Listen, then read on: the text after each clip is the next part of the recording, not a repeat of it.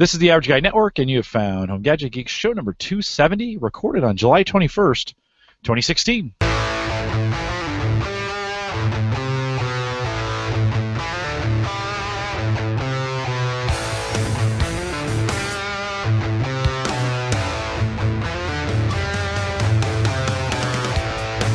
Here at Home Gadget Geeks, we cover all the favorite tech gadgets that find their way in news reviews, product updates, and conversation. A lot of conversation tonight, all for the Average Tech Guy. I'm your host, Jim Collison, broadcasting live from the Average Guy.TV studios here in a beautiful Bellevue, Nebraska. Although as I start the show, I realize I never turned on the studio lights. How do I get this far? I guess does the color looks okay? We're just looks all right. I didn't even notice. Isn't that weird? You do all this pre-show setup, Mike, and you go through all these steps. And I'm staring at him. I've been podcasting now. This is probably the 5th day in a row I've done 2 or more podcasts in a day, and I've had lights on the whole time. And so maybe I just don't need any lights. Well, anyways, we post a show with world-class show notes at theaverageguy.tv. Don't forget to use the mobile app, and we got that running last week and made a major mistake and didn't push the mobile stream to it, and we updated that later. But you can get that out at the Home Gadget Geeks site. Just go to homegadgetgeeks.com. And there's big fat buttons there, even if you got big fat fingers or skinny ones. We don't discriminate here. You can find the links to that and get it downloaded there. Of course, Home Gadget Geeks is part of the Geeks Network. You can find the links to this show, plus many other great podcasts, including Rich's, who's going to join us here in just a few minutes, out at thegeeksnetwork.com. We now have a Patreon link out if you want to financially support the podcast. You've been thinking about that or whatever. You can do that for a month, or you can do it for a year, or whatever you want to do. The link is on the front page of theaverageguy.tv, or go to theaverageguy.tv/support. All right, it's an all Windows night. Not all. We're going to talk about the Kangaroo a little bit later, too, but that runs Windows 10 as well. Mike Wieger's back, joining me, close to owning a house and finishing the bar. Mike? I am 1 week away, so next Tuesday and Wednesday is the bar exam, and as far as today goes, I've had better days, but maybe that's a story for the end of the podcast. But yeah, a lot of big life changes coming up in the next month. By the end of August, I think my life will have completely flipped, and you guys will be seeing a new background. Hopefully, I don't even know where I'm going to put my computer in the new house, so we'll see what the background looks like. But yeah, a lot of exciting stuff. I heard a rumor: no more Macs, all Windows in the house, and you're going to buy a brand new Windows 10 PC. Yeah, I'm throwing out everything Apple, getting rid of it all. Just all these devices are just going away. Junk. So, because it's an all Windows night, so we cannot bow down to the mighty Apple. Well, and my story fits into not being the happiest with Apple right now, but we'll talk about that later. Hang on till the end of the show, and we've got an Apple story for you that fits right into what we're talking about with Windows. All right, you can't think of Windows and not think of Rich Hay. Rich is joining us. Rich, welcome. Hey, how's it going? Good. How are you, man? Well, I've been well. Running a little tired today. Had a trip up to New York City yesterday to talk a little Windows with the Microsoft folks and get ready for the anniversary update release. But some pretty exciting days ahead. Just 11 days until the big release on the 2nd of August, and lots going on. How are you feeling about it? Certainly, you spent this time in New York, and I know we're not going to talk a lot about that. There's a lot of NDA stuff there that you'll be able to, a lot of embargoed stuff you'll be able to talk about on Monday. But for folks that maybe don't normally follow you, of course, WindowsObserver.com is your site. You're writing at the super site for Windows, right? That's correct. Yeah, I'm writing the super site for Windows, IT Pro for Windows, and the Dev Pro sites for Penton Technology now. And then, poor little old WindowsObserver.com hosts the podcast. Which I did. I grabbed a .tech domain name for my podcast. I did observe.tech, which I thought was kind of cool. But I did surpass 200 episodes a few weeks ago, so I'm cranking them out like that. Didn't record today because I was eagerly sleeping after a late arrival return from New York last night. But we'll be recording the podcast over the weekend just to kind of get caught up with where things are. But lots going on. A lot of people watching very closely this anniversary update to see what it brings to the table, which if you're in the fast ring and you're testing it, you kind of know. But what I've learned really recently is that there's a lot of folks that just don't follow it as closely as we do. And whether you want to call them normals or everyday users or whatever, they just, they may be on Windows 10 now. I'll use my wife as an example, but she doesn't understand the differences and what's there and what's not there. So there's a lot of folks out there who have gotten the free upgrade, which, by the way, expires 1 week from tomorrow. And, I don't think they even know this big update's coming in 10 days. So it'll be interesting to see how that's received. You know, Rich, interesting thing happened to me the other day. I was working on my wife's computer, and it looked like Windows 10, but it wasn't like the Windows 10 I remembered. And I had actually installed an early Windows build from last year when we were right. This would have been, I want to say, May timeframe. And even before the initial release of Windows 10. The final, before we started seeing the final bits, I was setting it up, and I'm trying to get it on Windows 10, and that thing had not updated. It was 1511 is the current I don't know what branch, we call it, yeah. current branch, yeah, that we're on, and so it wasn't that 1504 or something like that. I was like, holy cow, how did I let this PC go as long? So if you got Windows in the house, might be, especially with the anniversary update coming up here. You mentioned this earlier, Rich. August 2nd. You might want to check and just kind of go. The easy way is click on the Windows button, bottom left-hand corner, and just type in VER and hit enter. It'll take you to the version, and a really nice screen will come up. It's got all the details, right? That's correct, and it should show the current version that's installed. Now, because Windows 10 in the home environment, most people who are on Windows 10 Home, updates are automatic.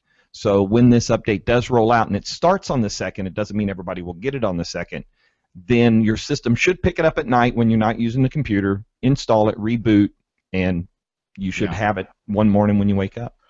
Right now, 14393 is in the fast ring. Is it too late, Rich, for folks if they wanted to jump into the fast ring and get that update now? Is it too late to join the Insider program and do that, do you think? No, I don't think it's too late. Now, there is a bit of a delay, so when you take a system that's never been in the fast ring and you flip it, you turn that switch on, which the setting is embedded now in, I have to be careful here, even in version 1511, so the November update even shows it this way, is that there's an option for the Windows Insider program to switch to slow ring or fast ring.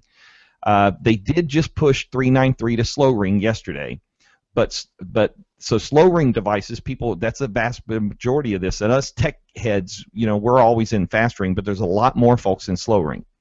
So 393 has been pushed to the slow ring users as well, testers, and that will be available immediately. If they want to get in, though, expect about a 24-hour delay when they flip that switch on their system, because Microsoft only provisions new systems into the rings once a day, and it typically happens in the early afternoon Redmond time. Is kind of what we've deduced from watching the process happen. So it will give you 14393, which is, I think, right on the door knocking at final build for the anniversary update. I think it's why it pushed down to the slow ring within 24 hours very quickly, and all the bugs that are currently listed for that are known issues. Have either been eliminated or are not showstoppers. So they're not anything that will stop them from publishing. Yeah, explain this a little bit, Rich, because Microsoft's taking kind of a little different approach when we used to think about RTM and a final, right? Yep. Talk a little bit about it's a whole new world with them. Talk a little bit about how are they pushing updates and kind of what's the expectation for this August 2nd rollout? Yeah, what they did was they were building Windows 10 for its initial release last year. We hear a lot about as a service, and Windows as a service is this kind of concept. And what it means is that in the old days, the cycle between new versions of Windows was typically about 3 years long and a very slow, methodical process. Now, I mean, when we got 14393 on Monday, that was the 5th build released to testers in about 8 days. I mean, we'd never seen a pace like this before. The total tally right now for anniversary update, the one that's coming out, the second major update to Windows 10 that's due on 2nd of August, 49 builds since the 1st of January for mobile and PC devices that are testing. 49 builds. I mean, that just to me is an unreal number. Well, it's July, right? So we're in the 7th month. So in almost 8 months, they've released 49 builds to testers to try out Windows 10. And I'm working on a story that will go up tomorrow, and I'm doing some background research on the lead up to Windows 10 initial release last July and the November update. But they don't even get close to the number of builds we've had for this update. So it's a well-tested update.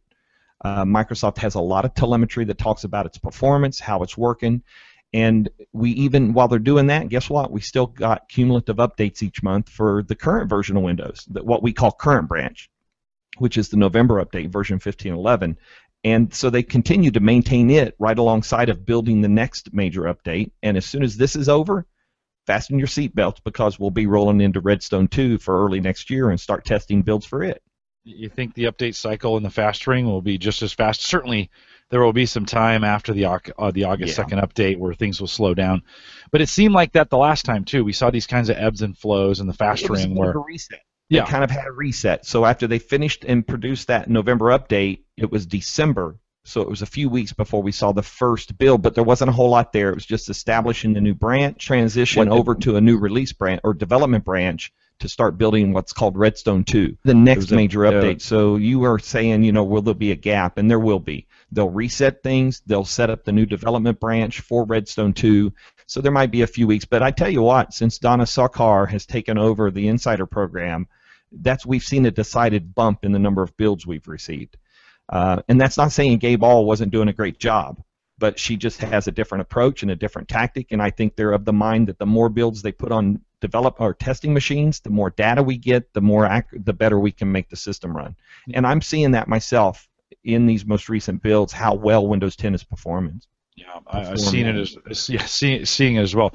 Rich, do we know, have they said anything to you telemetry-wise about how many people they think are in the fast ring at this point testing? Nah, you know, Gabe revealed that number at some point, you know, when they were talking about how many people were in the Insider program early on. We've never gotten an updated number, so I've never heard a new number to say how many, but the percentages-wise back then it was only about 10% of Insiders was in the fast ring. And I can't imagine that stat's not stayed about the same as the Insider program has grown, so it's probably less than 20% are in fast ring. The vast majority of the testers are in the slow ring. Yeah. We're going to get a bunch of builds, so this is the first time, I think, right, we're going to have both Windows Phone, and Xbox together, right? Windows 10 is a core OS. So can you talk a little bit about that across kind of all those ecosystems? Yeah, Mary Jo Foley reported last month in an interview with Terry Myerson that on August 2nd, all the hardware from Microsoft that currently runs Windows 10, so we're talking about PCs, tablets, mobile devices such as phones, the Xbox One, the Surface Hubs. You may have, just as a sidebar, you heard they sold 500 of those things. They have exceeded expectations selling those massive devices. So anything that's running Windows 10 as a core is going to get this build starting on 2nd August. It'll be a slow-paced rollout. It's not going to be everybody all at once. I don't think the internet can handle that. But you know, so by Microsoft building this single core of the OS, it allows them to kind of develop the key pieces and then build on top of that for each unique device. So whether it's a large screen, small screen, you know, 4-inch phone, whatever it is. So when they start this rollout, we fully expect it to start out to everybody, but just at a very steady pace. Yeah, how long do you think? And we're all guessing, like nobody knows. But this is complete. You hang out with the guys from Microsoft every now and then, and got some good ideas. Anything? Are they expecting a month? I mean, a week, a month? Have they given any indication? I mean, it's a big. There's a lot of. How many? You keep track of how many PCs are running Windows 10, right? Yeah, the latest numbers are from early May. Yeah, and what do you think? Microsoft told us 350 million users or devices, and they keep using different measurements. They say active users, they say devices, and interestingly enough, this week in Orlando, Florida, just down the road from me, is Microsoft's MGX, which is their annual kind of employee pep rally. And in the first day, Bloomberg reported that Satya Nadella, it didn't come out of MGX, it came out of the quarterly earnings the other night. Satya Nadella said they are going to start releasing more regular information about the number of users on Windows 10 by referring to active users. So just like Google does for Hangouts and Google Plus and that's kind of the standard measurement for usage of a system. So they're talking about providing us these numbers now on a monthly basis, on a standard, regular monthly basis. But the latest numbers from early May was 350 million users, devices, or whatever it is they're counting. So it's a lot of people. I asked yesterday if there's any updated, and it's the same number. There is no number to be given at this point. Now, come August 2nd, they might do that. Yeah.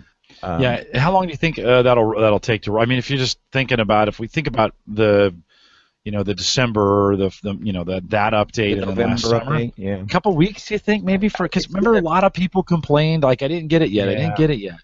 Yeah, and there'll be people who, if you remember right, the initial release of Windows 10 last July actually landed the night before.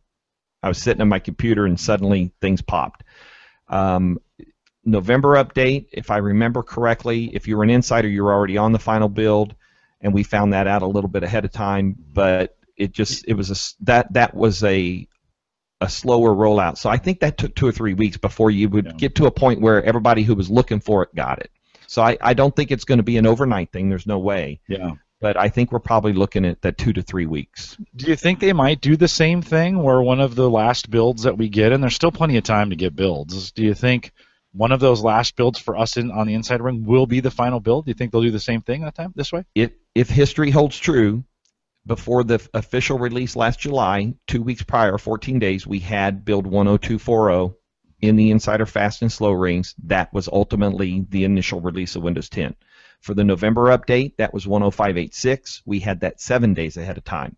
Today, we're at 11 days before the final release. And with Windows as a service, there is no more need for Microsoft to ship this gold code off to a factory somewhere to produce hardcore DVDs, and press DVDs. So it's certainly feasible. But I've written 2 articles this week looking at 14393 and the known issues. And if you look at the bugs that are in this build, they aren't showstoppers. In fact, as of yesterday, 2 of them have been completely addressed, and there's only 2 remaining known issues on mobile, both of which don't affect a wide variety of handsets, but it is impacting some users. So they are things that could be fixed even now through a cumulative update. They send out a quick patch and like a driver update and fix it. Or they do it post-release right there early August, because if you think about it, August 2nd, so the first patch Tuesday of the anniversary update's life is the following Tuesday. So they could even release a cumulative update on the day they normally release them. Rich, when I think of the features that are coming with this on the desktop, let's just say laptop, desktop, right? The Windows 10 we traditionally think of. When I think of the features that are coming with this that I've seen in the build that I'm most interested in, I think of the Cortana improvements.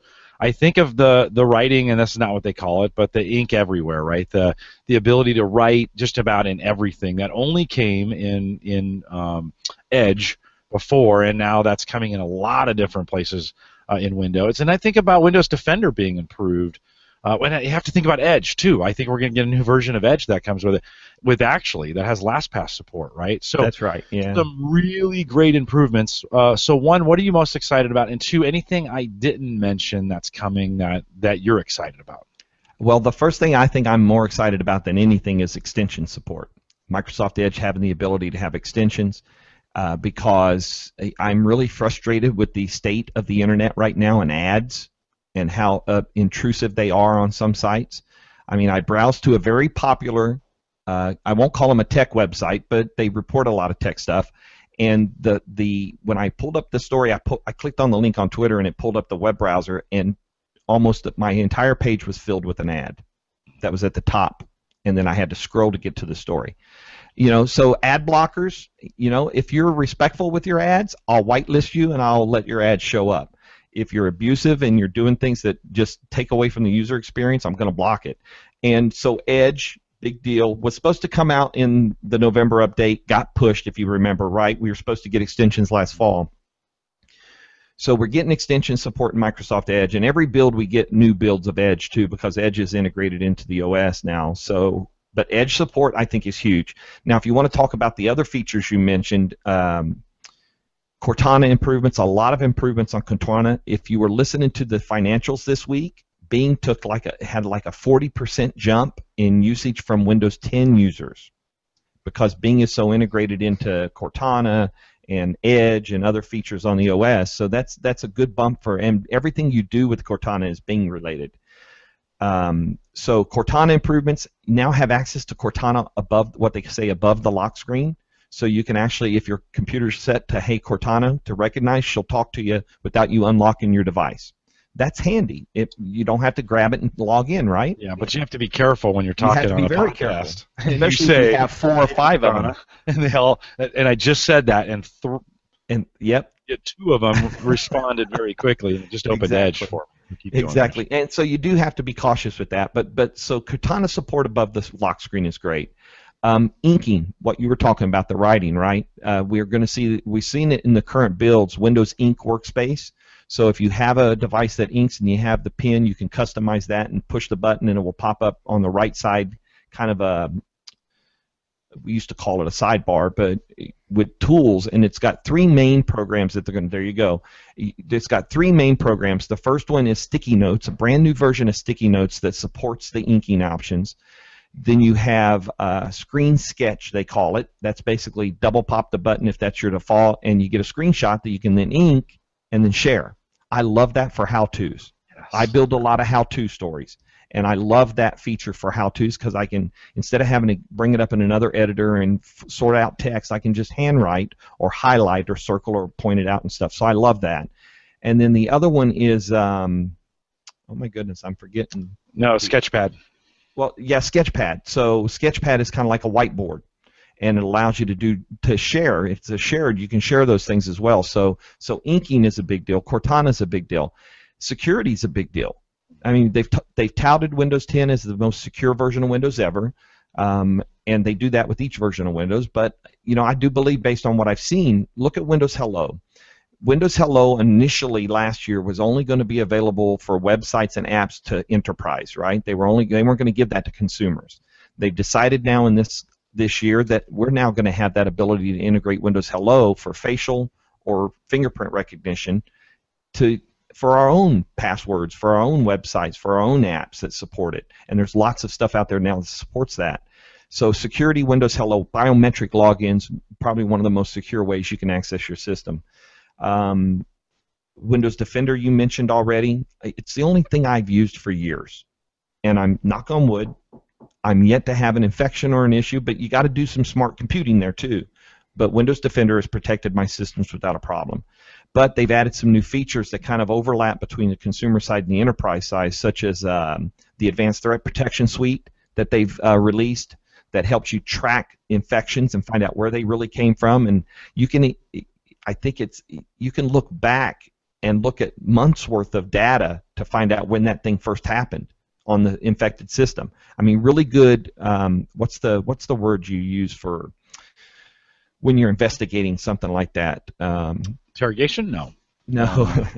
I'm just drawing a blank on the word. The forensics of those kind of things, right? So you got that. You got limited periodic scanning. Now, whether or not Microsoft has proven through data, Microsoft, if you don't know, Microsoft's a data company now, but they love the data they see, and they've proven that on systems with any other antivirus, anti-malware protection other than Windows Defender, that they are still susceptible in some ways to attacks or malware and things like that. So there will be a new feature, whether you're using a third-party antivirus or not, that once a month it will do a limited periodic scan of your system to use the detection tools that Microsoft has developed in order to check your system and make sure you're 100% clean. So it won't interfere. It'll happen at night when you're not using a system, but that limited periodic scanning is another new feature that they've integrated. And then, of course, you got the Windows Information Protection. That covers both on the consumer side and enterprise side so that you can protect company data, but yet let it exist on the same device that you have personal data on. Some pretty cool features coming security-wise. Some good stuff coming. Mike, have you, and you muted yourself, Mike, but have you updated your Kangaroo? You've got the, you've got the version of the Kangaroo, and put Windows 10 on. Kangaroo's the little device. Yeah, the little. Okay. Yep, the little device, and they have a couple different docks for it. Mike, what have you done? And I've had that in the fast ring ever since I got it. I mean, I think that was the best way to kind of, for me, I mean, for the listeners out there, this was the device that Jim gave me to really get to know Windows, and so putting it in the fast ring was kind of fun. You got to be there on the edge of all these new updates and see how they're doing this, and it kind of helps you grasp Windows if you learn it that way, learn it through the updates. It's been nice, and yeah, the Kangaroo runs it just fine. Yeah, we picked one up too, or they sent one to me, and we're going to actually talk about that, Rich, after we let you go today. Okay. We've got an interview with. Sounds like a neat device. Yeah, we got an interview with Ben Chu coming up that we're gonna play in, but. Yeah, Mike, that's got that fingerprint scanner for it, right, to get you to log in, and so that has been great. You register 5 or 10 or whatever the number of fingerprints that you can put in there, and then depending upon how you grab that thing, you can just put it on there, and Windows Hello, of course, kicks it in and gets you logged in. I went back to using that actually because I moved it just so I could start using it. It's right under the desk. You just reach down, grab it, and you're right in. Yeah, no, pretty slick. Of course, the one thing that I wish it had more, I mean, it doesn't have a pen, and Rich, you're right. I just grabbed my pen, I double-clicked it, and over in the right-hand side, when you double-click it, you get the inking options. That's right. What they're calling Windows Ink. Yeah. They're calling that Windows Ink Workspace. Yeah, no, that's very cool. I have found inside those spaces, especially the Sketchpad, but writing on a screen, you mentioned that, being able to bring up a website, click and write on it, and then shoot that to somebody, that has gotten super, super, very, very slick. Rich, when you think about Media Center, and I know Recluse had asked this in the chat room, and I know we thought maybe we had Media Center or a version of it coming in Windows 10, and then I heard wah, wah, wah, right? They've taken that out, right? What have you heard so far? Well, you remember last year at E3, where they tied it to was Xbox. Last year at E3, they announced the HD off-the-air TV receivers for Xbox, so you could not have to necessarily use cable. You could pull in off-the-air broadcasts and feed them into your Xbox. But they also announced last year that later in the year they were going to provide, you were going to get the capabilities on Xbox One to basically have a TiVo or a digital video recorder and be able to schedule and record and replay stuff you caught off the air or off the TV or off the digital or stuff. Well, unfortunately, just before E3 this year, they pulled back on that and they said, nope, we're not going to release that. Now, I don't know why. I haven't heard why. It could be regulatory type stuff because it's hard to get certified to have a box on the cable network, right? And to break that mold, because I tell you what, the cable companies don't want competition there. No. So it was unfortunate. The Xbox One, as it sets right now, has a very limited capability to pause and let you fast forward and rewind what you're watching on TV at the moment, but it is not at the level of a TiVo or any of those kind of DVR devices. Now, do you think, too, because when they released the new version of the Xbox, they kind of really are focusing on storage. Now, obviously, that's I know for a fact that the 500 gig is way too small for any person that even does an average amount of gaming. But will there be a limitation, do you think, in the future when they come out with DVR to, hey, you can only use the internal storage? We don't want people to be able to basically record to an external hard drive and then take that off somewhere and work around to get that stuff off?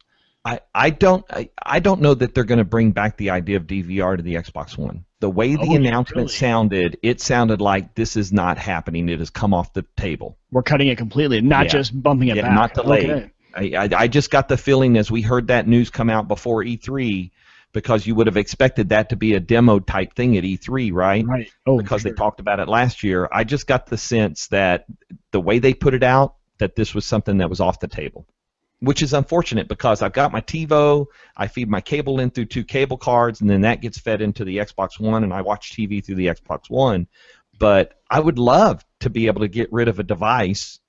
You know, my TiVo HD is a little old; it's a few years old, but now since that's gone for Xbox One, I got to consider what I do when that fails. Right, and even if you have the DVR through your cable box, there's no way to interact with that through the Xbox Media Remote, which is what I like to use for everything.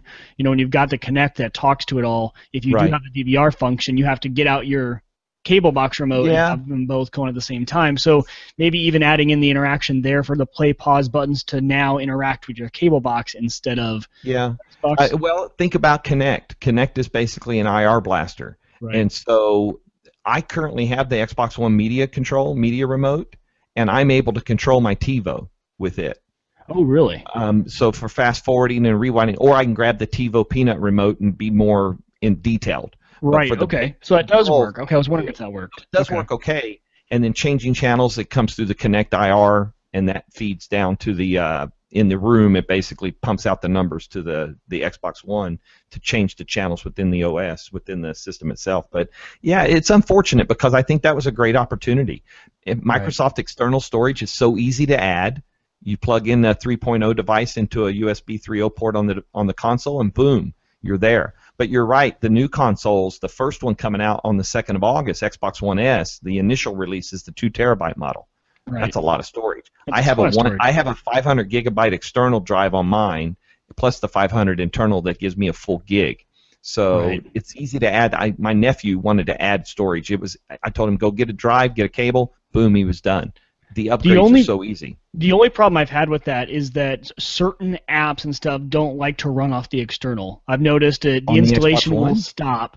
Yeah, and it might just be a bug. My Xbox has been buggy even before the preview, but for some reason you try to install it to the external, and it'll just say installation stopped every single time. Then you switch your default back to the internal drive, it installs no problem and runs. That's weird. I haven't seen that myself. Now on my phone, there are some apps that will pop up in the store and say it has to be installed on internal memory. Right. So, and it's only really apps. Games don't seem to have an issue. It's really only certain apps. Like I know for some reason the Twitch app, mine cannot be on the installed. internal storage. Maybe that's all about the way it streams and the way it buffers the stream, and it wants the faster, quote unquote, faster drive inside. Right. That's interesting. I'll have to watch for that because this most recent update, there's some Universal Windows Platform apps on Xbox One now. The weather app is now available on Xbox One that we've seen on Windows 10 for a year, and on the mobile devices. So there was one other one that I saw.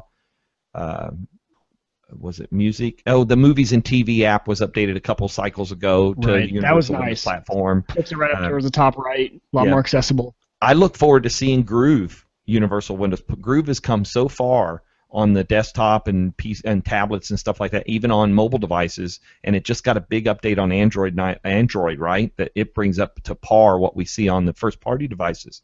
I mean, I'm even looking forward to the Groove update on Xbox One because I play music, and it's going to have background music, which means you can start Groove up and then go do other stuff without it. Because I think we've seen that Spotify's not coming anytime soon. You know, that exclusive partnership with PlayStation's kind of locked in. I don't see them coming over. Not happening. Yeah. You may see some others make it that way, but not Spotify. Right. I just opened movies and TV on it, and actually School of Rock is free right now. Free rental, yep. Up until the 2nd of August. That's part of the 2 weeks prior to the release that they're doing some specials. Yeah, Recluse corrected me. He was more interested in talking about media-centric, a Windows equivalent to AirPlay, for instance. So you're talking about the casting options that we have built in, or projecting options. So every Windows 10, all versions of Windows 10, even on the handset, even on the 950, for instance, has the ability to project their screen to a device that's compatible to catch that stream. So whether that's we've got the Windows devices. Microsoft has built some devices for that. Some TVs are built to receive those streams from one Windows 10 device to another Windows 10 device. So I could sit here on my phone and throw that screen to my current monitor on this Windows 10 system that I'm talking on. And on the Xbox, there was the preview app as well for a little while there, where you could project it's not. I don't know. It's not there but Xbox One is a receiver though. But I haven't tested it in a while. But I thought at one point maybe it was that app that was helping do that. But I think that's a feature that will be built in when it finally, maybe on the 2nd of August when it gets the anniversary update.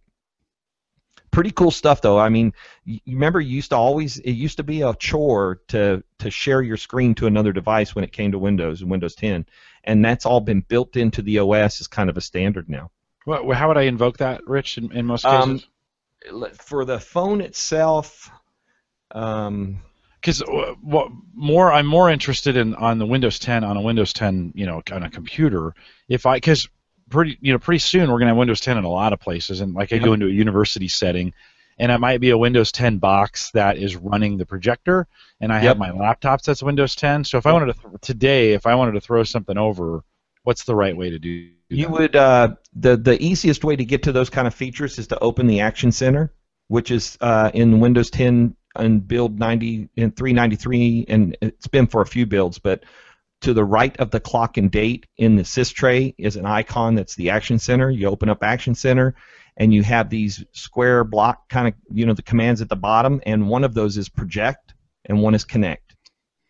And so one is about projecting your current screen out to somewhere. The other is about connecting this device to another device. So that's where you would go to invoke those things based on your handset.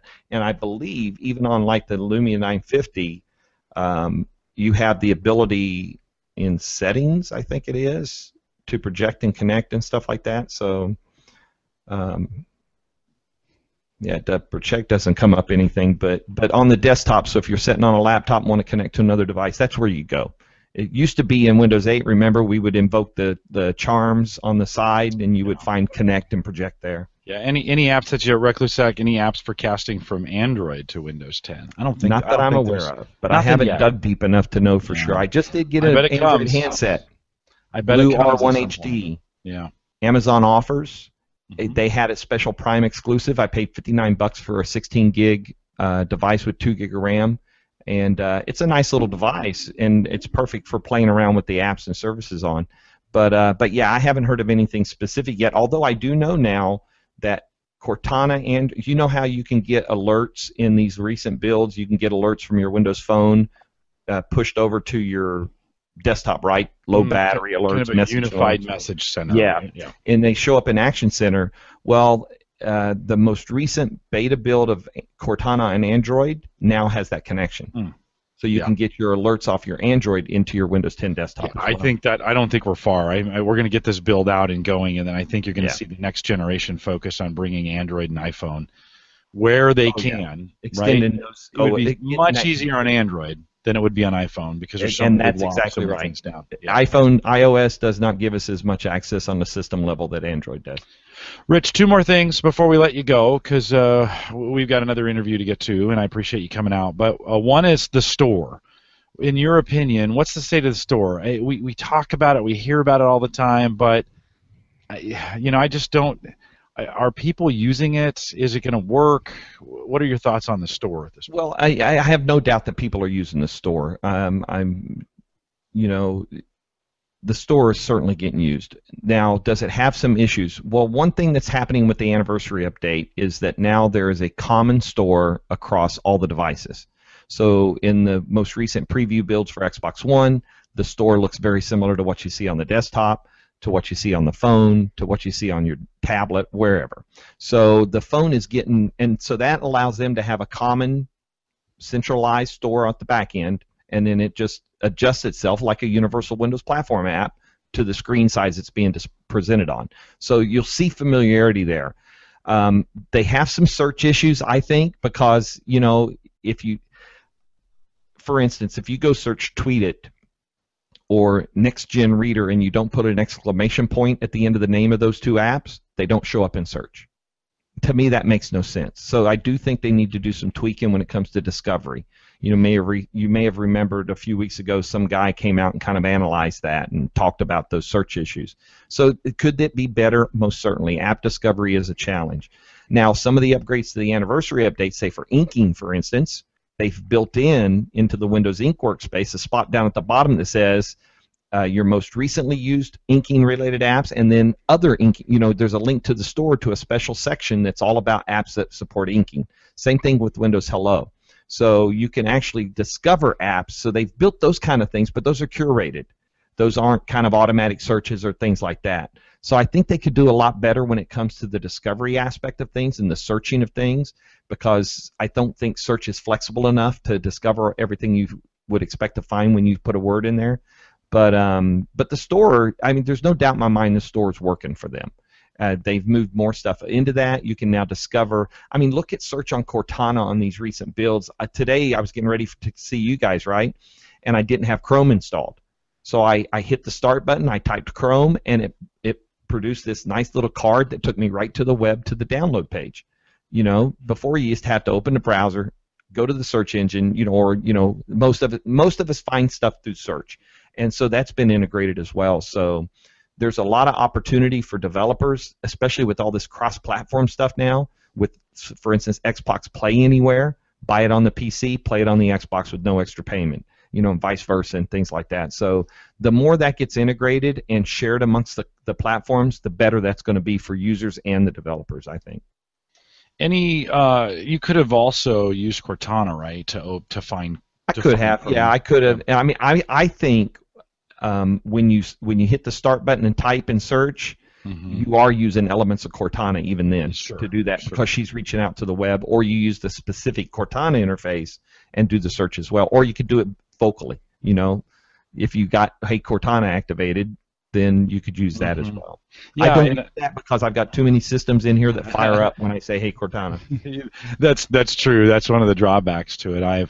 I know she'll open Edge for you pretty easily. So that's correct. That's very nice. You just made me think of something. Talking about Cortana, and that is the ability we have now with the action centers. There's a new developer feature available, and some have already taken advantage of it. We're talking about synced notifications through the cloud. Mm-hmm. So all your notifications from your phone or this Windows 10 device or that Windows 10 device go up into the cloud, and there's some work going on that helps reduce duplication. So if I'm looking in my Twitter app and I've got an alert sitting in the Action Center, the moment I've come out of my Twitter app, open the Action Center, all the Twitter alerts are gone because it know I just read them in the app. So there's more. Developers have to implement those, so it's not a OS thing.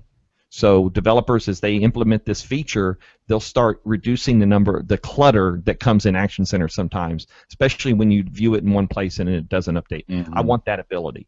I want that ability to have everything synced across, because I work on multiple devices depending on what I'm doing, and I'd like to be able to do that. And so that feature, as they implement that, is going to make that management so much easier as well. The Skype Universal Windows Platform preview that's out now, the latest builds, you'll get it on 3.9.3, is awesome now. I'm using it dedicated on all my systems. And those it syncs easily, the notifications sync, so even that has become a better tool compared to what it used to be, for me anyway. I call my son every weekend on Skype. He's down in San Diego. Yeah. And I've been using the Universal app that's been on. I just grabbed the Surface, take it upstairs. We've been calling it on the Surface. Yeah. It works great. I mean, you can hear him. The microphone's good. The speakers are good. It's a Surface is a really good Skype machine. I mean, it just works really, really well. Now, the app hasn't been great, I'll be honest. So it'll be interesting to try the new. Yeah, the latest build. We just got another update today, in fact, on it. Okay. Yeah, I'll have to take a peek. How are apps being updated at this point? I knew it used to be through the store. Is it still coming? Still are. Still are through the store. You can set it to automatic, which is the default, and they will be updated, or you can set it to manual, and you can check. I do it myself because I like to share when there are app updates. I don't write a whole blog post about them, but I tweet out a picture of them. Mm-hmm. But I will tell you this, there's now that you now get alerts in the Action Center from the store to say, hey, Skype was updated. Go check it out. Yeah. So now, it used to be we would never know something got updated in the older builds and previous versions and updates of Windows 10. So now in Anniversary Update, we get those alerts in the Action Center. And you get a little thing that says, hey, I just updated 5 apps. Go check them out. I love that. I think the Action Center actually matters now. It does. It does. It hasn't been very good. It's been hit or miss, but I think with the Anniversary Update, I think it actually matters. It's something to pay attention to. And like you mentioned, in the Action Center is also, if you're on a Surface, it'll go between desktop and tablet mode. Yep. It covers a rotation lock. Your notes are in there. All settings are in there. Airplane mode, location, quiet hours if you want to set those. Dimmable, your dim. If you want to set brightness, and whether it's connected on Bluetooth, VPN is in there. Battery usage, the project one we talked about, connecting. And so how you connect into the Wi-Fi or what have you, and then the network icon is in there. And that is completely customizable. You can go into settings and you can drag and drop those little blocks into any order you want. Very good. One more thing, Rich, and then we'll let you go. The Deals Hub. Of all things that are in there, have you checked that out? As far as I've looked at it, but any good deals? Is it something worth watching? And you might find something interesting in there if you're looking for something. It will pop an alert in the Action Center that says, hey, the Deals Hub was updated, go look at it, and then you can scroll through it. It's kind of like their Red Stripe deals that they used to do.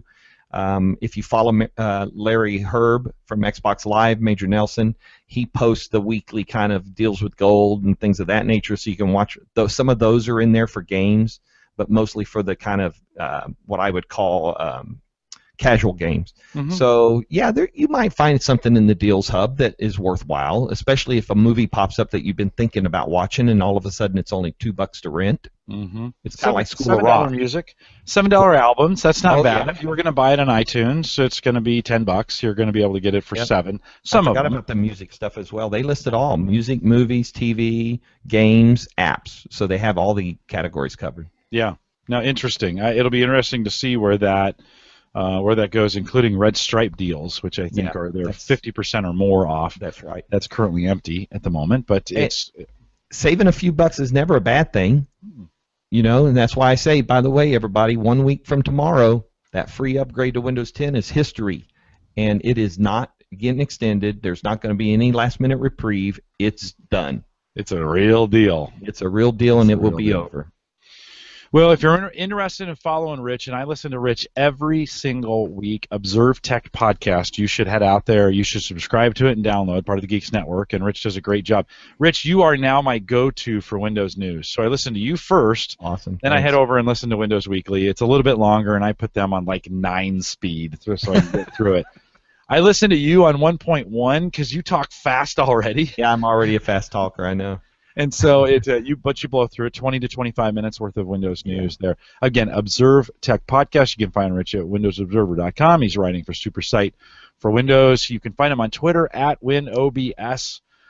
Rich, thanks for having me on, guys. Follow you right now because I think it's going to be a super busy news cycle for you guys. This next couple weeks is going to be pumped. We've got a very extensive content calendar ready to go on the super site that we're going to cover from front to back, top to bottom, everything about Windows 10 and the anniversary update. And at WinOBS is the best channel to pick up what I'm doing. Yeah, no, for sure. And it's exciting times, except if you're in the insider build, you're already pretty close to what's coming out. You're pretty close to the finish line, yeah. We'll get there. This is what's crazy about the insiders, right? The day comes, it's super anticlimactic because we already have it, and we've been messing around with it for months, right? And so everybody's like, oh, the good news is there's hundreds, millions, maybe, hundreds of thousands, millions, whatever, of insiders to help those who are making the very much so. Is that going to be an automatic update for most people? It is an automatic update. On home systems, Windows 10 Home, Pro systems, people can choose to delay updates, but on Windows 10 Home, it's an automatic update. And it's pretty different. I mean, it looks the same, but you get a ton more. I mean, the start menu it kind of changes, and we're getting closer to that kind of touch screen control panel that's less Windows 7 and more Windows 10. Yeah, we're making that. You know, they went back and got Windows 7 back in early last year when they released the initial build, and now we're seeing them really start to merge the two thought processes of Windows 7, Windows 8, and bringing the best of all of it. So it's a great OS. The settings, we could spend a whole show just going through the changes in the settings and the more settings they've gotten out there, and so lots of stuff coming up. Well, Rich, thanks for giving us 45 minutes. Not a problem, man. And great talking to you. We'll catch up to you after the Windows, after the August 2nd launch, and see if you still have any hair left. Sounds good, guys. Take care. Right, take care, man. Thanks for joining us. Mike, this is going to be kind of a different way of we've never done this before, is that we interviewed, and Rich, if you want to drop off, you can. Yeah, I'm trying to figure out how I do that. There he goes. We've never done an interview that we pre-recorded, and we're not an odd situation. Yeah, we're not going to play it in tonight, but if you're listening to the recorded version, you're going to hear it here in a second, because we're going to just I'm going to edit right into the audio, and you're going to hear it, but last week, Mike and I got together before the show, before we talked with Edward and talked about Bitcoin. If you haven't heard that one, very interesting update on Bitcoin. You can go back and hear that. But Ben Chu, he's a director of Kangaroo product marketing there. Also, I think one of their engineers, and he's kind of, Mike, didn't you get the impression he's kind of the guy? He's the guy. He's the guy. He wears a lot of hats over there. I mean, he is, when you have something over there, you go to him. Ben's a good guy and willing to, he's kind of the one that makes all the public appearances and talks about what's going on with the Kangaroo. Of course, Kangaroo's an InFocus product, and yes, they're the ones that make the projectors and some of those kinds of things. If you haven't checked it out yet, we've done a couple interviews and reviews on this Kangaroo product. Head out to theaverageguy.tv, and then in the search bar, just put in Kangaroo, and you'll see, I think it was 2, I can't remember.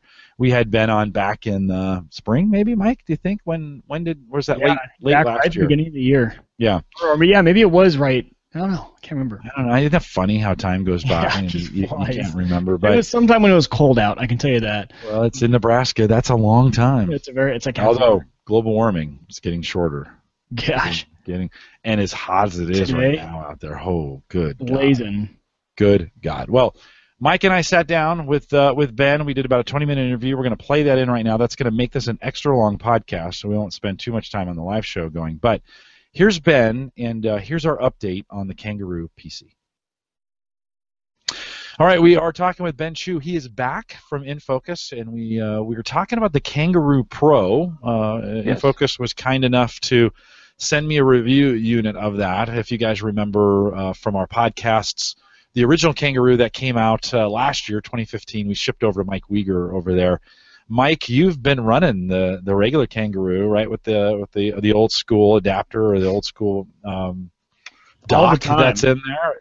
I love it. It was the computer that got me into Windows 10, and then I've been in the Insider preview program on it, and everything's been running great. I just love being able to, it's a perfect form factor to take around. I utilize the iPad as a screen all the time, so I've been a huge fan of the first gen, so I'm excited tonight to hear about the new Pro model. So great. Cool. So, Ben, welcome back. Glad that Thanks. You did it. We're doing this a little unconventional. We're interviewing you actually pre the show, but you've been a busy guy. Can you catch us up a little bit, just what's going on with the Kangaroo? You released the Pro back in April. You guys have been very busy. Just kind of give me a quick update on what's going on with InFocus and the Kangaroo. Right. So basically, we've been trying to keep up with the interest that seems to have been generated, obviously, from the launch. And again, a lot of interest around the additional docks and trying to upgrade some of the capabilities, some of the functionality that was in the original version. And clearly, the biggest demand was having additional ports, additional storage. And so we had something in the works for probably a few months, but we finally were able to launch the Kangaroo Pro in April. And I think it meets most of those demands now. So we've got some additional VGA, Ethernet, as well as a USB port, and then the additional hard drive, or just a 2.5-inch hard drive bay. So if you want additional storage, you can now just basically purchase your own hard drive or SSD and then plug it right in. So it's hopefully meeting most of everybody's requirements. Yeah, have you been hearing back from the customer? I mean, certainly you get some feedback from them. Sure. Has the feedback been good? Is that indeed what they've been looking for? I mean, from my standpoint, there's a ton of features, but what are you guys hearing? Right. So we've kind of gotten into this dilemma to some extent, where you as you expect, when you've got a product out there now for almost a year, kind of a couple of different segments out there, right? I think on the consumer side, for sure, there's definitely I think interest in having these additional ports. The question mark is around, okay, some of the other maybe vertical segments or on the commercial side, and so it's sort of a mixed feeling at this point. There's some interest still to see the additional, again, the additional storage and ports, but on the other hand, there's always sort of this pushback, hey, it's probably more than what some people want, and they just simply wanted the original. And so we're in this transition period to some extent on, okay, how do we satisfy at least the majority of those customers? So we're kind of going through some internal debate ourselves on how do we want to position this as we go through for the rest of the year. Yeah, and the original dock, Mike, the one that you're running, what are the ports on that, Mike? Those ones are going to be HDMI, and then a USB 3 and a USB 2, and then power. Okay, and right. and then the new dock that you're talking about is the one that I'm showing right here. So nice little pocket. I always call it kind of a pocket dock, because that's right. kind of the way it looks. So the Kangaroo portion, in fact, is still turned on. Batteries on this thing, which is kind of cool. I just disconnected it. We have it up in the kitchen now, and so we can just pull the unit out. This is the non-dock portion of it, the computer portion. Nothing's changed with this, right? Same specs. Identical. Right. Identical. And so the difference is we got this. We have the L-shaped dock, or the pocket dock, as I like to call it. And you mentioned a VGA, HDMI, a new mic, a new speaker. Yeah, audio this port, is speaker only, right? Or can I get a mic out of here? Actually, if you've got it on the headphone piece, I think it should work fine. That's my understanding. So there's the three-ring TSSR or whatever that is in there. I believe so. That's my understanding. Ooh, good. That'd be great. I'll have to give that a test. Yes. Because the configuration we're going to use this in here is upstairs in the kitchen. We're going to make it a kitchen PC, and I want to talk to it with Cortana. So we want to do that. We have to have a mic, and so I'll have to rig something up to kind of make that work. Then on the bottom, power, and then two USB 2 ports down here. Right. Ethernet. It's got built-in Wi-Fi and Bluetooth. As we look at the side, your USB 3 port is on the side there. Comes with it comes with this, but that's on this side, so we won't talk about that. And then the hard drive is kind of buried in the back here, actually fairly easy to get to. 2 screws, and you pop this off. Right. Ben, have you gotten any feedback when I was removing these screws to put in? And we won't do this live, but when I was removing these 2 screws, and I used a little screwdriver to kind of lift that off, it's kind of tight, and so I felt like I might break it if I pushed too hard. It did come off just fine though. Right, and this is the interesting, you could call it user testing, because we pushed this back to the engineering guys and said, hey, can we make it a little easier? And this is a debate on all these kinds of devices, because their comment back was, well, how easy do you want to make it? Because isn't that the point, that you don't want to make it so easy that it just pops out? Right. And so it's like, hey, maybe these guys know what they're talking about. So we kind of went and said, okay, it's easy enough for the 1 or 2 times, right, or the first time you put one in, but the intent is not to make it so that it's so easy it pops off on its own. So that's kind of the route we took. Yeah, no, and my only concern on that, and the only complaint I would have, is I felt like I might break it. Yeah, that's true. Just a tough pull. And I was confident. I was like, well, okay, certainly they would have not made a cover that would have broken me taking it off. So and sure enough, you give it that little pull, and it just pops out. Just pops out for me just fine. And then 4 more screws on the inside. There's a metal plate. That's right. If a lot of our listeners are familiar with IC dock style hard drive enclosures, and it looks just like that on the inside. Put the drive in, slide it down, put the plate back over, 4 screws, snap the cover back in, 2 screws, and you're in business. I have a 250 gig spinner that's in here. But spinner SSD doesn't matter, right? As long as it's the 9 millimeter or 9.5 or something millimeter or less. That's right. Okay. Right. Very cool. Yep. And one of the other things I also realized too, that hard drive won't activate unless it's plugged in. So battery only. That's right. Battery it's got to be plugged in. That's right. Good, because I was like, where did it go? I know I put that thing in there. That's right. Several times, and it does require the power. To kind of make that work. Couple configuration questions for you. So one, can I use Can I use HDMI and VGA at the same time and run dual monitors? Yeah, that was one of the other topics that was under discussion initially. Of can we do a dual display or extended display? And the requirement was to keep it at as low a price point as possible. So we ended up not doing the dual display. And again, this is a question mark going forward. Is it something that can we add? And certainly it's something we could do. I think it's just a question mark of how much demand is there for this type of product in this segment, for the dual display. And again, it's very much use case specific. We've gotten a lot of pushback that, hey, maybe for thin client in some financial services type environments where they really do want all the screen space that they can get, they do want the dual display.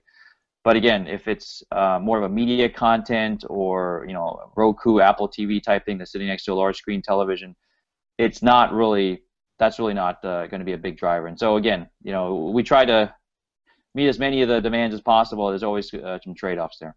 Yeah, no, that's great. From that standpoint, I could see in a work environment if I was going to use these. One of the use cases is have this at work and have that other dock at home. That's right. I would use a dual screen at work. It would be really handy to have that.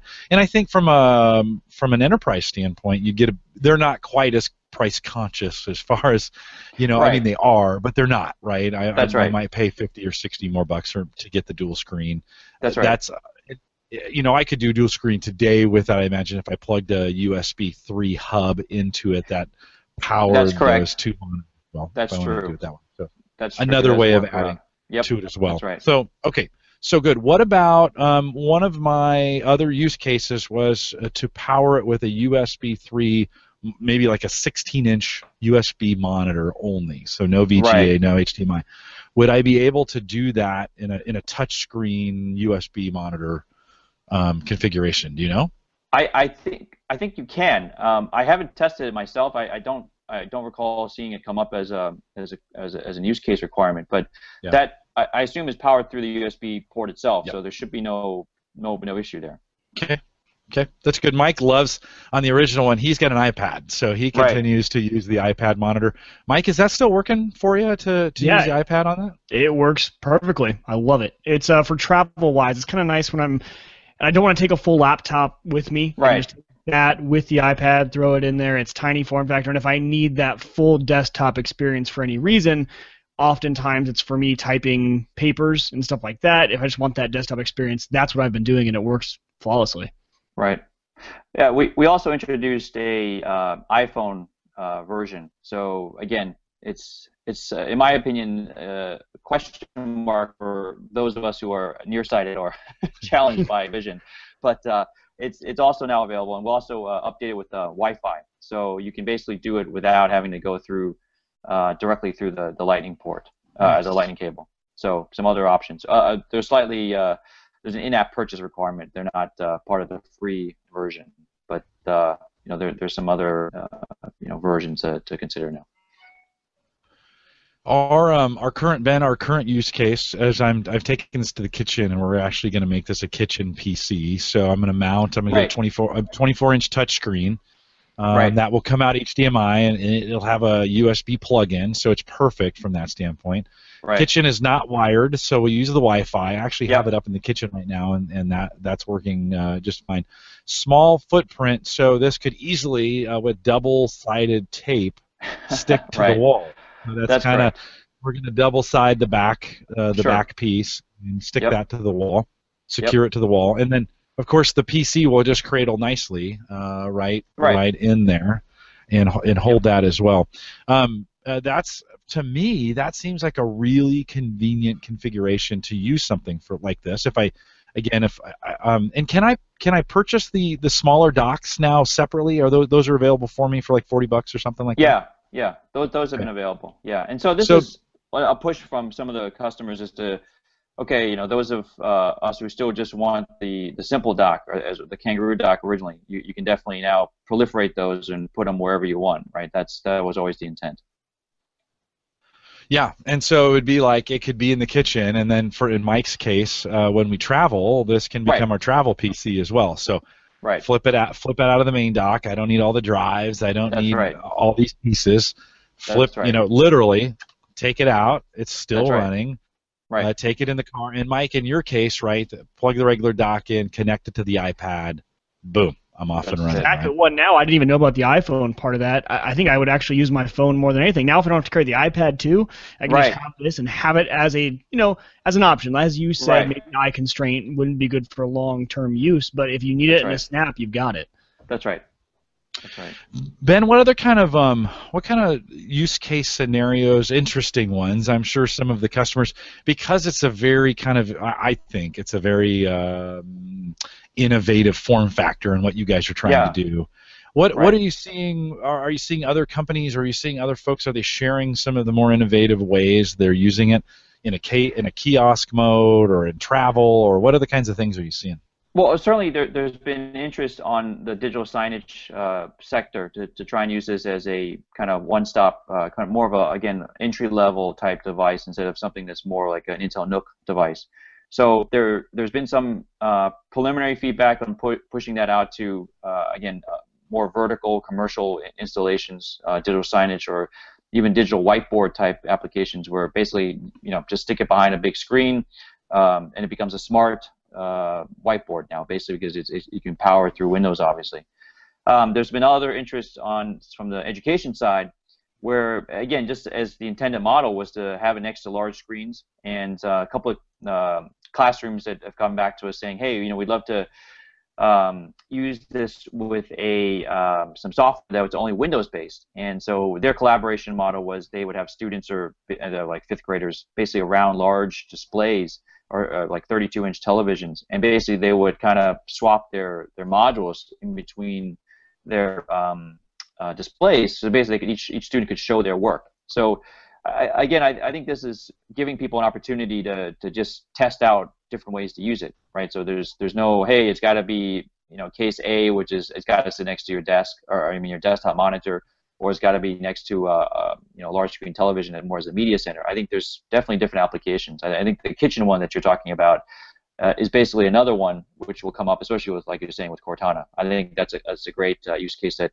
probably will become more prevalent, obviously, with Windows 10, with the update coming out soon. Yeah, well, one of the things we are, of course, with the anniversary update that's coming up this summer, you get some inking capabilities, and so in Windows 10, and so I want to go with the touchscreen in the kitchen. We are also setting up a family calendar that people can send events to, and it'll automatically accept them and put them on the calendar for us, and we can move that around. Weather has been a big, I want to have, there's some really interesting Windows 10 weather apps that look beautiful, and they look, currently we have this paired with a non-touch 24-inch monitor up in the kitchen, and they look beautiful on that screen. And so from that standpoint, really well. A lot of our guys in the community pushed back a little bit when we first started talking about this because the Windows version's still only at 2 gig of RAM.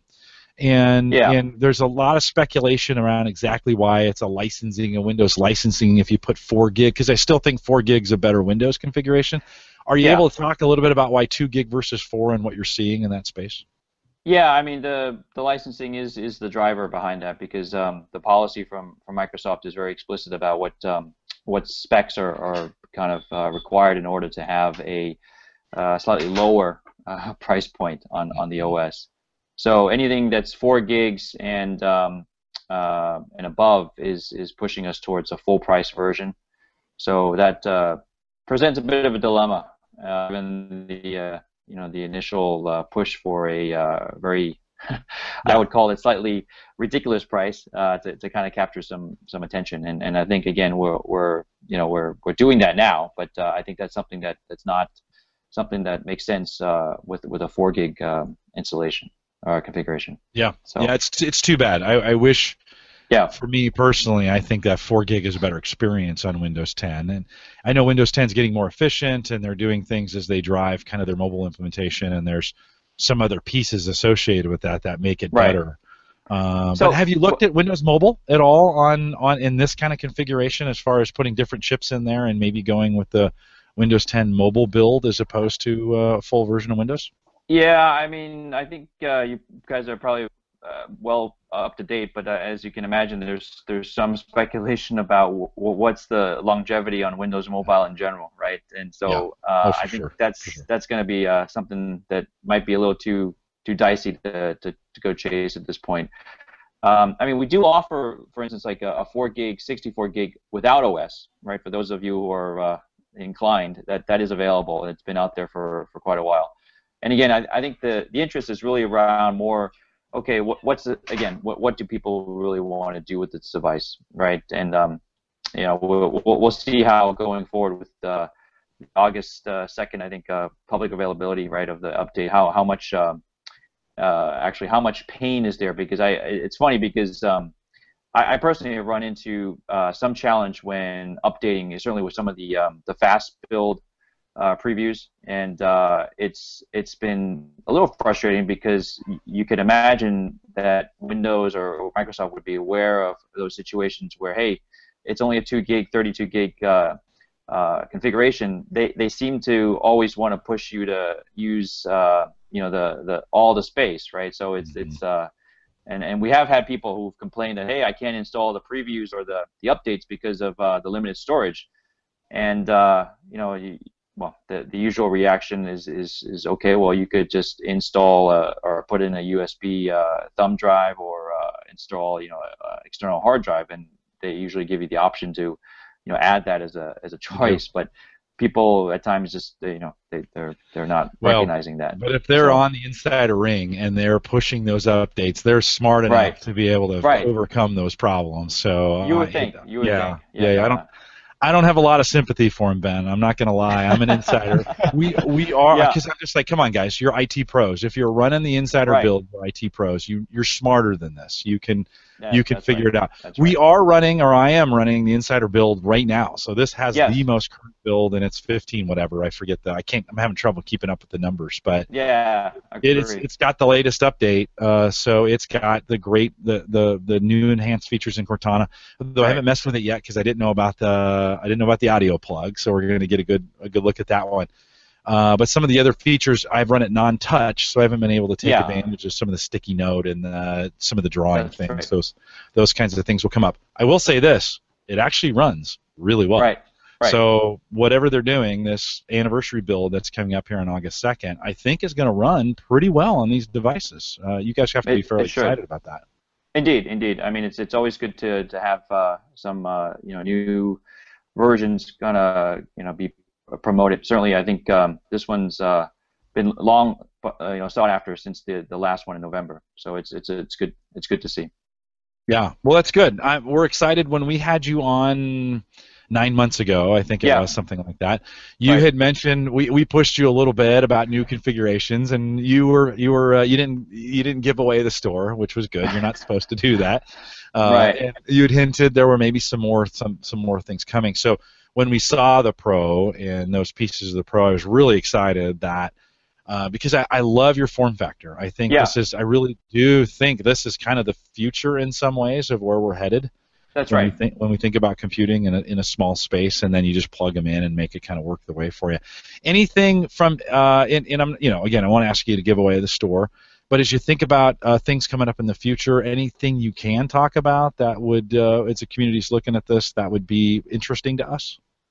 No, I think without, again, giving away too much, I think what you've touched upon is something that's been recognized by Intel and Microsoft. So we've been very closely partnered with them all this past couple of years, and I think the success that you've seen and experienced with the interest in the product has definitely, I think, swayed their opinions on the whole modularity concept, and I think you'll be seeing this over the next 6 to 12 months. Similar type of an approach, maybe not exactly 100% identical to what you've seen with the current form factor, but it's very much in that same vein.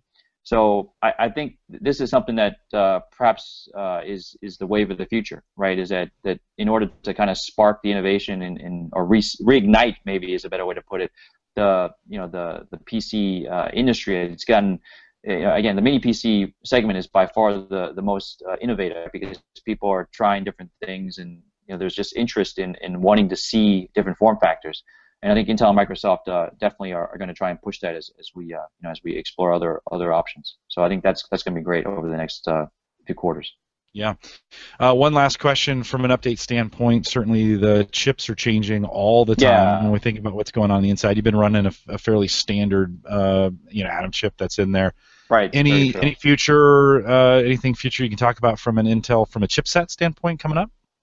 Yeah, I mean, I think I'm sure you've seen, right, the announcement earlier, I think was maybe May timeframe, about Intel's decision on the Atom in general, and so that had raised some questions with some users about what's the plan going forward. All I can say at this point is that we're sticking with Cherry Trail. There's no decision on, hey, it's going to go end of life, or hey, it's going to transition into some future version. And a lot of that's very much in question on exactly timing of the future roadmap. So at this point, we're sticking with it, and no major changes expected. So just to kind of lay any fears about, hey, where are things headed. Yeah. No, and I don't think it's necessarily bad. I mean, things change. Yeah. And there's a lot of things going on in that world of processors. Yes. And some interesting things. Intel, certainly in some of the newer processors, I don't think has been as stable as we would all hope for. That's right. And some of those and with some of their new chips. And the mobile has been particularly bad. And when we think about the small form factor chips and some of those things that are going on there, so indeed, maybe a good stance to be in, to just say let's go with what works, and we're going to kind of keep it there. We're really trying to stabilize the platform and keep it that way. Mike, anything you want to add? I think I'm good on questions, but anything you want to add before we let Ben go? Yeah, no, you really covered a lot of it. I'm just excited to see where this kind of goes in the future, and I think a lot of the stuff you gave us kind of keeps us excited, like you did last time. Keeps us excited about the future, and I can't wait. I've been talking to Jim. I want to try out that Pro Dock at some point, so someday I might have to test it out for a week and then give it back to him, because I know he's not giving it up for good, but maybe I can snag it for a week. Ben, is the Pro Dock available on its own? Yeah, that was the other biggest request. Now that it's been out there for probably 3 months now, right? And we're still debating this internally, because the problem that we're having is when you look at the pricing on the original one, it makes it kind of a question mark on how do we position the bundle. And so we're still working through that. We're thinking that we might move into that sort of standalone version, perhaps in the holiday season, but nothing official at this point. Okay. Okay. Well, I will. Mike will have to bring his Kangaroo over to my house, and right. He'll have to just set it in the dock, and then that'd be kind of cool though. Mike could give you a chance to mess with it on a big touch screen. Yeah, exactly. And you know, an interesting use case too, Ben, when you think about this of one dock and multiple devices. Sure. What does that mean if I'm in a household and everybody has their own device? Yes, you've touched on exactly where we've always wanted to take this, right? Is that you now have a shared device or I should say the dock is the shared portion that very much you can just swap your child or the parent or friends, right? Basically that becomes the de facto sort of plug, right? And that then is just universal, right? That's sort of what we'd always hoped to do at some point. Yeah. Yeah, well, it's almost like building the dock into a monitor. Right. And you just come up to it, slide. You slide in. I think when Microsoft is trying to that concept with Continuum. Yes. On mobile. Now, they don't have enough traction on the mobile side to actually make Continuum, I think, work. It's a great concept, but the devices aren't getting any traction. So that's right. But I think you guys have a Continuum-like product here, which that's right. Think about it, right? I mean, it's that was very much at the very beginning. That was very much part of the concept was to have this, and you've hit it right on the nose. Is a Continuum type device. It becomes your the one device to rule them all kind of thing, right? Yeah. No. Well, one device, and then I might have around the house multiple monitors with different configurations, and I go where I want the monitor configuration as opposed to going where I want to use the PC. I just pull it out of my pocket. That's right. Put it in there, and that's right. And I'm good to go. And if I get in a situation, I mean, I could think if I was traveling somewhere and I wanted to take this, and it wasn't going to go in a dock for a while, certainly I can plug it into the charger and keep that battery active and charged. For various purposes. I mean, it's hard for me to think of too many scenarios where this doesn't work for me. Ben, I've even thought, like, I get in my car and I'm like, how could I come up with a dock that would attach to my sound system in the car and make this thing, be able to take it with me, and when it's in the car, it goes into, because it's got everything I need. That's right. That's right. So there's some thoughts for you if you're coming up with a car adapter. Right. I'm sure you're not working on it, but if you are, we'd love to see one of those. Well, indeed. Ben, thanks I know you've been super busy, and thanks for taking the time Things must be great. If you're busy, things must be great. So thanks for taking the time out to be a part of this, and we appreciate you guys, and your staff there with Kangaroo have been very supportive here at theaverageguy.tv and making sure we've got the right gear, and we appreciate it because we can talk about it a ton, and it fits in our gadget infrastructure very, very well. So thanks for having your crew take care of us, and if as things progress, we'd always love if you got stuff you want to talk about. I know your staff contacted me when the Pro came out, and they were like, "Hey," and I'm like, "Yes." Great. and they've been good to Mike as well, so we appreciate it. No, thanks for having me on, and I appreciate the opportunity to talk with you guys. Thanks again. You bet. Ben, we'll let you go, man. Thank you. I appreciate it. Have a great evening, Mike. Hang tight for 1 sec. Have a great evening. Take care. Thanks. All right, well, that was a pretty good interview, Mike, that we had with Ben. Anything from the interview, as you remember, we're doing this a week later, but any additional thoughts that you had around the Kangaroo? You're still using yours. You've got the smaller dock. I've got the larger one. We talked all about that, but anything else that we need to cover? I think just overall, I like the direction they're going. I think after we had the first interview with him and the second interview, you always kind of worry after you see a great product, you really like it. The first one came out, we used it, I loved it, that maybe it wouldn't sell as well, or they had to change things, or they don't want to move forward with it. But I think as we talked to Ben, man, they're just excited about it. They keep having ideas for the future. We saw the second generation of it. It was a success. People like it. And so I think for me, I just like seeing that it's not stopping. It's definitely continuing and going forward, and that I like seeing them have the success they've had. I think it's a great thing because I think it is an amazing product. It's been one of my favorite products that I've had technology-wise in the past few years, and I think that says a lot because I've owned a lot of different technology pieces and a lot of Apple products, and the Kangaroo has definitely, for me, been my favorite tech product. Yeah, it's been good. It's up in the kitchen now. We're making it the kitchen PC, and a couple weeks I'm actually going to order a large 24-inch touchscreen that will go on the wall. And then we'll sticky tape the Kangaroo, and when and we've got the mount or the what do we call those things? What are we calling that thing? The dock. Thank you. Oh, I totally dock. lost my mind there for a where second. you were going. Yeah, like what do we call that thing? We're gonna I'm gonna attach the dock to the wall, and it'll sit right behind the screen, so you'll never even see it, and we'll hide those all those wires up behind it. And then the idea is that it's kind of the kitchen center. So you come in and you can check the weather, you can check the mail. We had a family account set up using Outlook, so that machine needed a new login, so it'd have its own login. So we have a Collison family account on Outlook that will go there, and you can send meeting requests, which is kind of cool. If I'm at work and I want to include the family calendar, I just include that email address in with the meeting request, and then from time to time, we just go through the email and accept those invites, and it automatically moves it to the calendar. That's a great way to do it. I didn't think of that. That's cool. Fantastic. Super cool. And the new Microsoft Calendar that's in Windows 10 includes the weather as well. So it projects out 3 days on the calendar with the weather, and you can add all holidays, or you can merge calendars. You can get different kinds of calendars on there if you want. It's pretty cool, and so it's going to become the kitchen PC and go up on the wall. We had kind of a whiteboard calendar up there before, and with a little tack board, and Sarah's going to just get a separate tack board, to put next to it, so we can put notes and things like that up there. And then it up on the wall it goes. So we're just kind of waiting for. I just haven't ordered the touchscreen yet, but that's it's about $300 for that touchscreen, Mike. That's when you're talking 3 times the price of the computer. I know. Yeah, but it's one of those things we're looking forward to, and it will replace it. It'll have a very, very, very useful function. Sarah's working now, and so our schedules have gotten even busier, and so the ability just to be able to send invites to it for those, I can create those on my work calendar and then send them to the home calendar, and she can kind of do the same thing on her phone.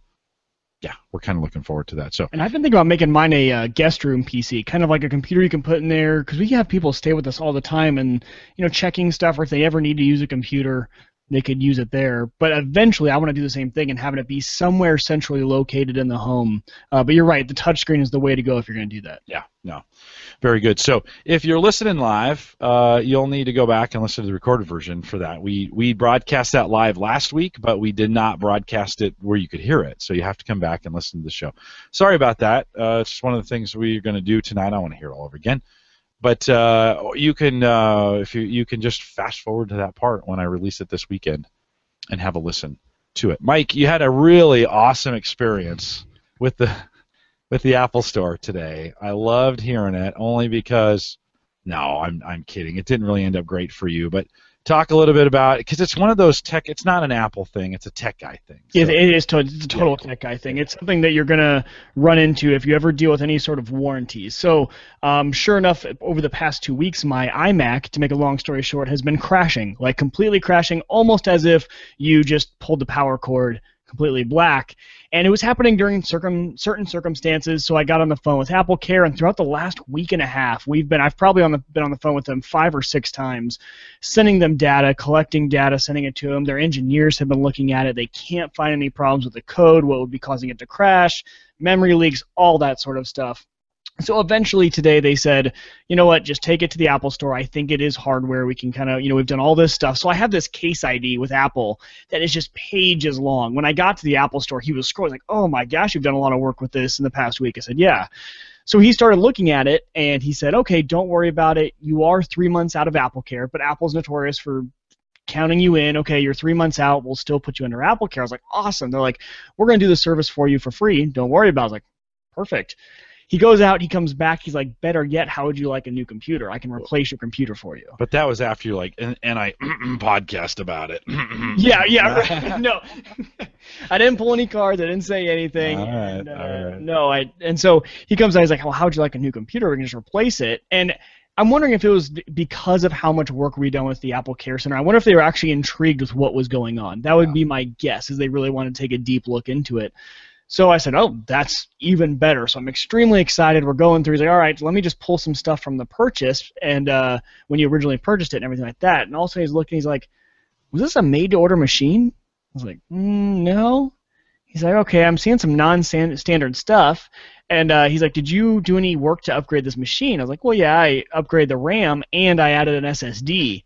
And all of a sudden, just like slam on the brakes, pump the brakes, you open to the iMac, which on these computers requires a lot of unsealing of glue, and it was a fun home project to do, but apparently that will definitely void any sort of Apple Care that you have with them. So I went from having my repairs paid for to getting a new computer back down to we can't fix any of this, we can't give you any discounts, you're going to have to pay to fix it, or they were going to give me a very nice discount on a new computer. But so yeah, long story short, I guess, with this sort of stuff, whenever you are doing your own home replacements or anything like that, and for them, their thing is, hey, we seal that for a reason. We want to be able to count out anything you did.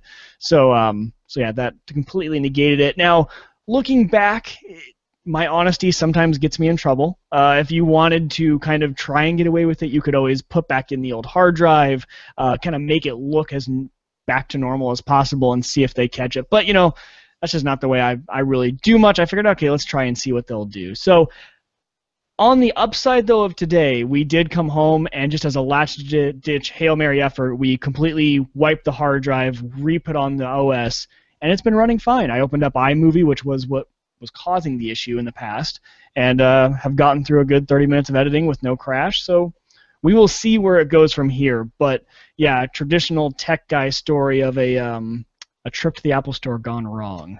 Well, that can happen anywhere. And yeah. Although, it probably only happened because Apple's probably the most generous. When we think about buying their hardware, they're the most generous in support. Oh, they are extremely generous. They tried so hard working with me, trying to do anything they possibly could. He went back there, and he had the whole management team in the back of the store. I saw him walk around, grab every single one of them from the store. They went back, and he's like, we tried to think of any possible way we could do those fixes for you. He goes, I understand you're a tech guy. You did it. You just replaced it. You didn't think that it would void anything. He goes, we feel really bad. And so they honestly did try everything, and I think if they could have done absolutely anything, they probably would have, but pretty easy to tell that it's a non-standard hard drive in there. When they ran the test, it's just a big red X on the hard drive, and then a big red X on the RAM. And he's like, the RAM is fine because it's a user-accessible port. We expect you to do that. Yeah. We don't expect you to cut the glue and really get into the iMac. So. We've also had a warranty, not a tech gadget, but we bought a Pella front door 9 years and 10 months ago, and they have 10-year warranties. And the other day, I was out messing with the door or something. We were talking to somebody, and as I shut the door, I heard a little flapping. And I thought, that's kind of weird. And so I opened the door again, and Sarah goes, oh, yeah, I didn't want to tell you, but the front of the door, it's a not vinyl, but it's a fiberglass, front. The front of it is a fiberglass with a pane embedded into it, and I mean, it was nice when we bought it, and then it's a solid core door with a really nice window, and then solid wood on the back. And we paid a lot, and they installed it, and we got the full warranties and all that other stuff, and they so I had Sarah call, and they were like, yeah, send us some pictures, and we'll talk to and then she called the dealer, and they're like, yep, we're just going to give you a new door. 9 years. Yeah, brand new door. I thought, well, they come out and fix it. Well, that fiberglass piece, they actually laminate to the wood, and the laminate has separated for whatever reason. And, I was thinking somebody would come out with a little glue and just stick it back together for you. A couple clamps. Ironically, they were supposed to put a door kick on for us, which would have gone. Maybe that too would have been glued. But in the old days, the door kick, the brass door kick, right at the bottom, a few brass nails would have gone in there to hold that thing. That might have held the fiberglass piece on. Now, I don't know if they nail through those. They might glue those on as well. But had those been nailed through, I may not have had this problem, but brand new door is on its way. So that's a good Pella, of course, an Iowa company, not too far from us here in Nebraska. But God, I'm 2 for 2 on like extended warranty things. The Honda had that problem. You got to know when to grab them and when not to. And Apple Care, I have to say, I fully endorse Apple Care on a computer. I think on any computer you should grab it because look what they were about to do. If I hadn't messed up, they were about to give me I'm not talking a replacement of the old model. I'm talking a brand new computer is what they were looking to help me out with. That would have been insane.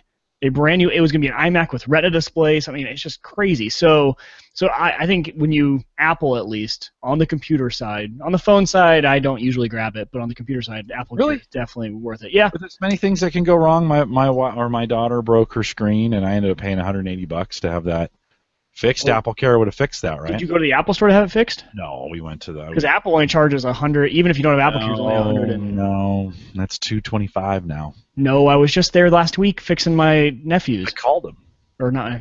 Yeah, no, we just went to the store. Really? We said he didn't have Apple Care. We said, what can you do this for? And it was $126 or something like that. Oh, okay. Yeah, but sometimes Still you do get different. Still Right. 100. I had a screen protector put on. We bought some stuff, so I think it's. See, but Apple Care, you pay I want to say $80 to $90 when you get it, maybe even more now, maybe $100 per phone, and then per incident. Even if you crack a screen, it's not covered. You still pay the incident fee, which is like $50 or $60. Yeah. So you end up paying $150, $160. It's worth it if you have 2 incidents, I think. But if you're only cracking your screen once or not at all, sometimes it's not really worth it. Yeah, that's good advice from a phone perspective. We paid. You're gonna pay $150. Let's just say you're gonna somewhere you're gonna pay $150. Right. And so a $50 deductible, blah blah blah blah. It's the first cracked screen we have had in a long time. So they've gotten pretty good. Yeah. No, I'd say she didn't have a cover on it, which I told her, let's put a cover on. No, I don't really like those. And right. I let her, she's really careful with her phones, and she just happened to drop it and hit the corner of the register and the heater register on the floor, and it hit it just perfect. Now, I had put a Tech Armor screen on mine. We had actually reviewed that for Tech Armor way back, and I put that on. And Mike, I had it in the basket on one of those B cycles that we have here in Omaha, unprotected. I just throw it in there, and that thing was bouncing around in there, which I shouldn't. I've got a case. I've got a case on the back side, and it actually caught the corner of the Tech Armor screen and cracked that. But not the screen. Not the screen. Oh, nice. So I ordered another Tech Armor. I forget what it's called. Bullet something. It sounds cool. Right. See, and I've never used those. I don't know why. And I don't think I've ever cracked a screen. But I gotta find some wood. Oh, you just jinxed it, dude. You just jinxed it. I know, but I always buy the cases that have it goes beyond the screen. So if it falls, it's gonna, unless it hits a point like hers might have, on the. No, totally. She's got a cover like that, and so do I. But it hit a bolt, or it hit a little lip, or it hit something and cracked that. I was so glad it cracked the Tech Armor screen.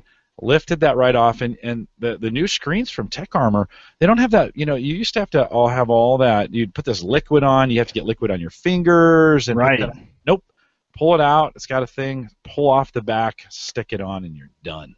Nice. And it's been great. So it's one of those. And they say if you don't get it right the first time, just gently peel it back off and stick it back on. And I'm kind of a Tech Armor fan. They've got some good stuff and pretty inexpensive. I think I paid $12 for it, so pretty good. Well, with playing in that extra piece, we're going to go a little long here, and so at least on the live or on the recorded part, we're gonna close it up. We'll stay around for a little bit for you guys on the live show. Remind everyone that we have a new Patreon link that's out there. If you're not familiar with Patreon, it allows you to support the show financially if you'd like to. Last week I created a $1 option. You can do it one time if you want, whatever you want to do. I kind of created it because I talk about it on the podcasting show that I do with Dave Jackson. But if you're interested in financially supporting the show, that's a way to do it. Head out to theaverageguy.tv/support or theaverageguy.tv and look for the Patreon link. It's up in the right-hand corner. Check that out if you're interested in doing it. No pressure. Just whatever you want to do. It's just I've had in the past people say, I don't want to use your Amazon link, but I want to financially support you. And Patreon is a great way to do it. There's a $1 and a $5 option. You can do it for a month or a year or whatever you want to do it. That's great. We'll appreciate you.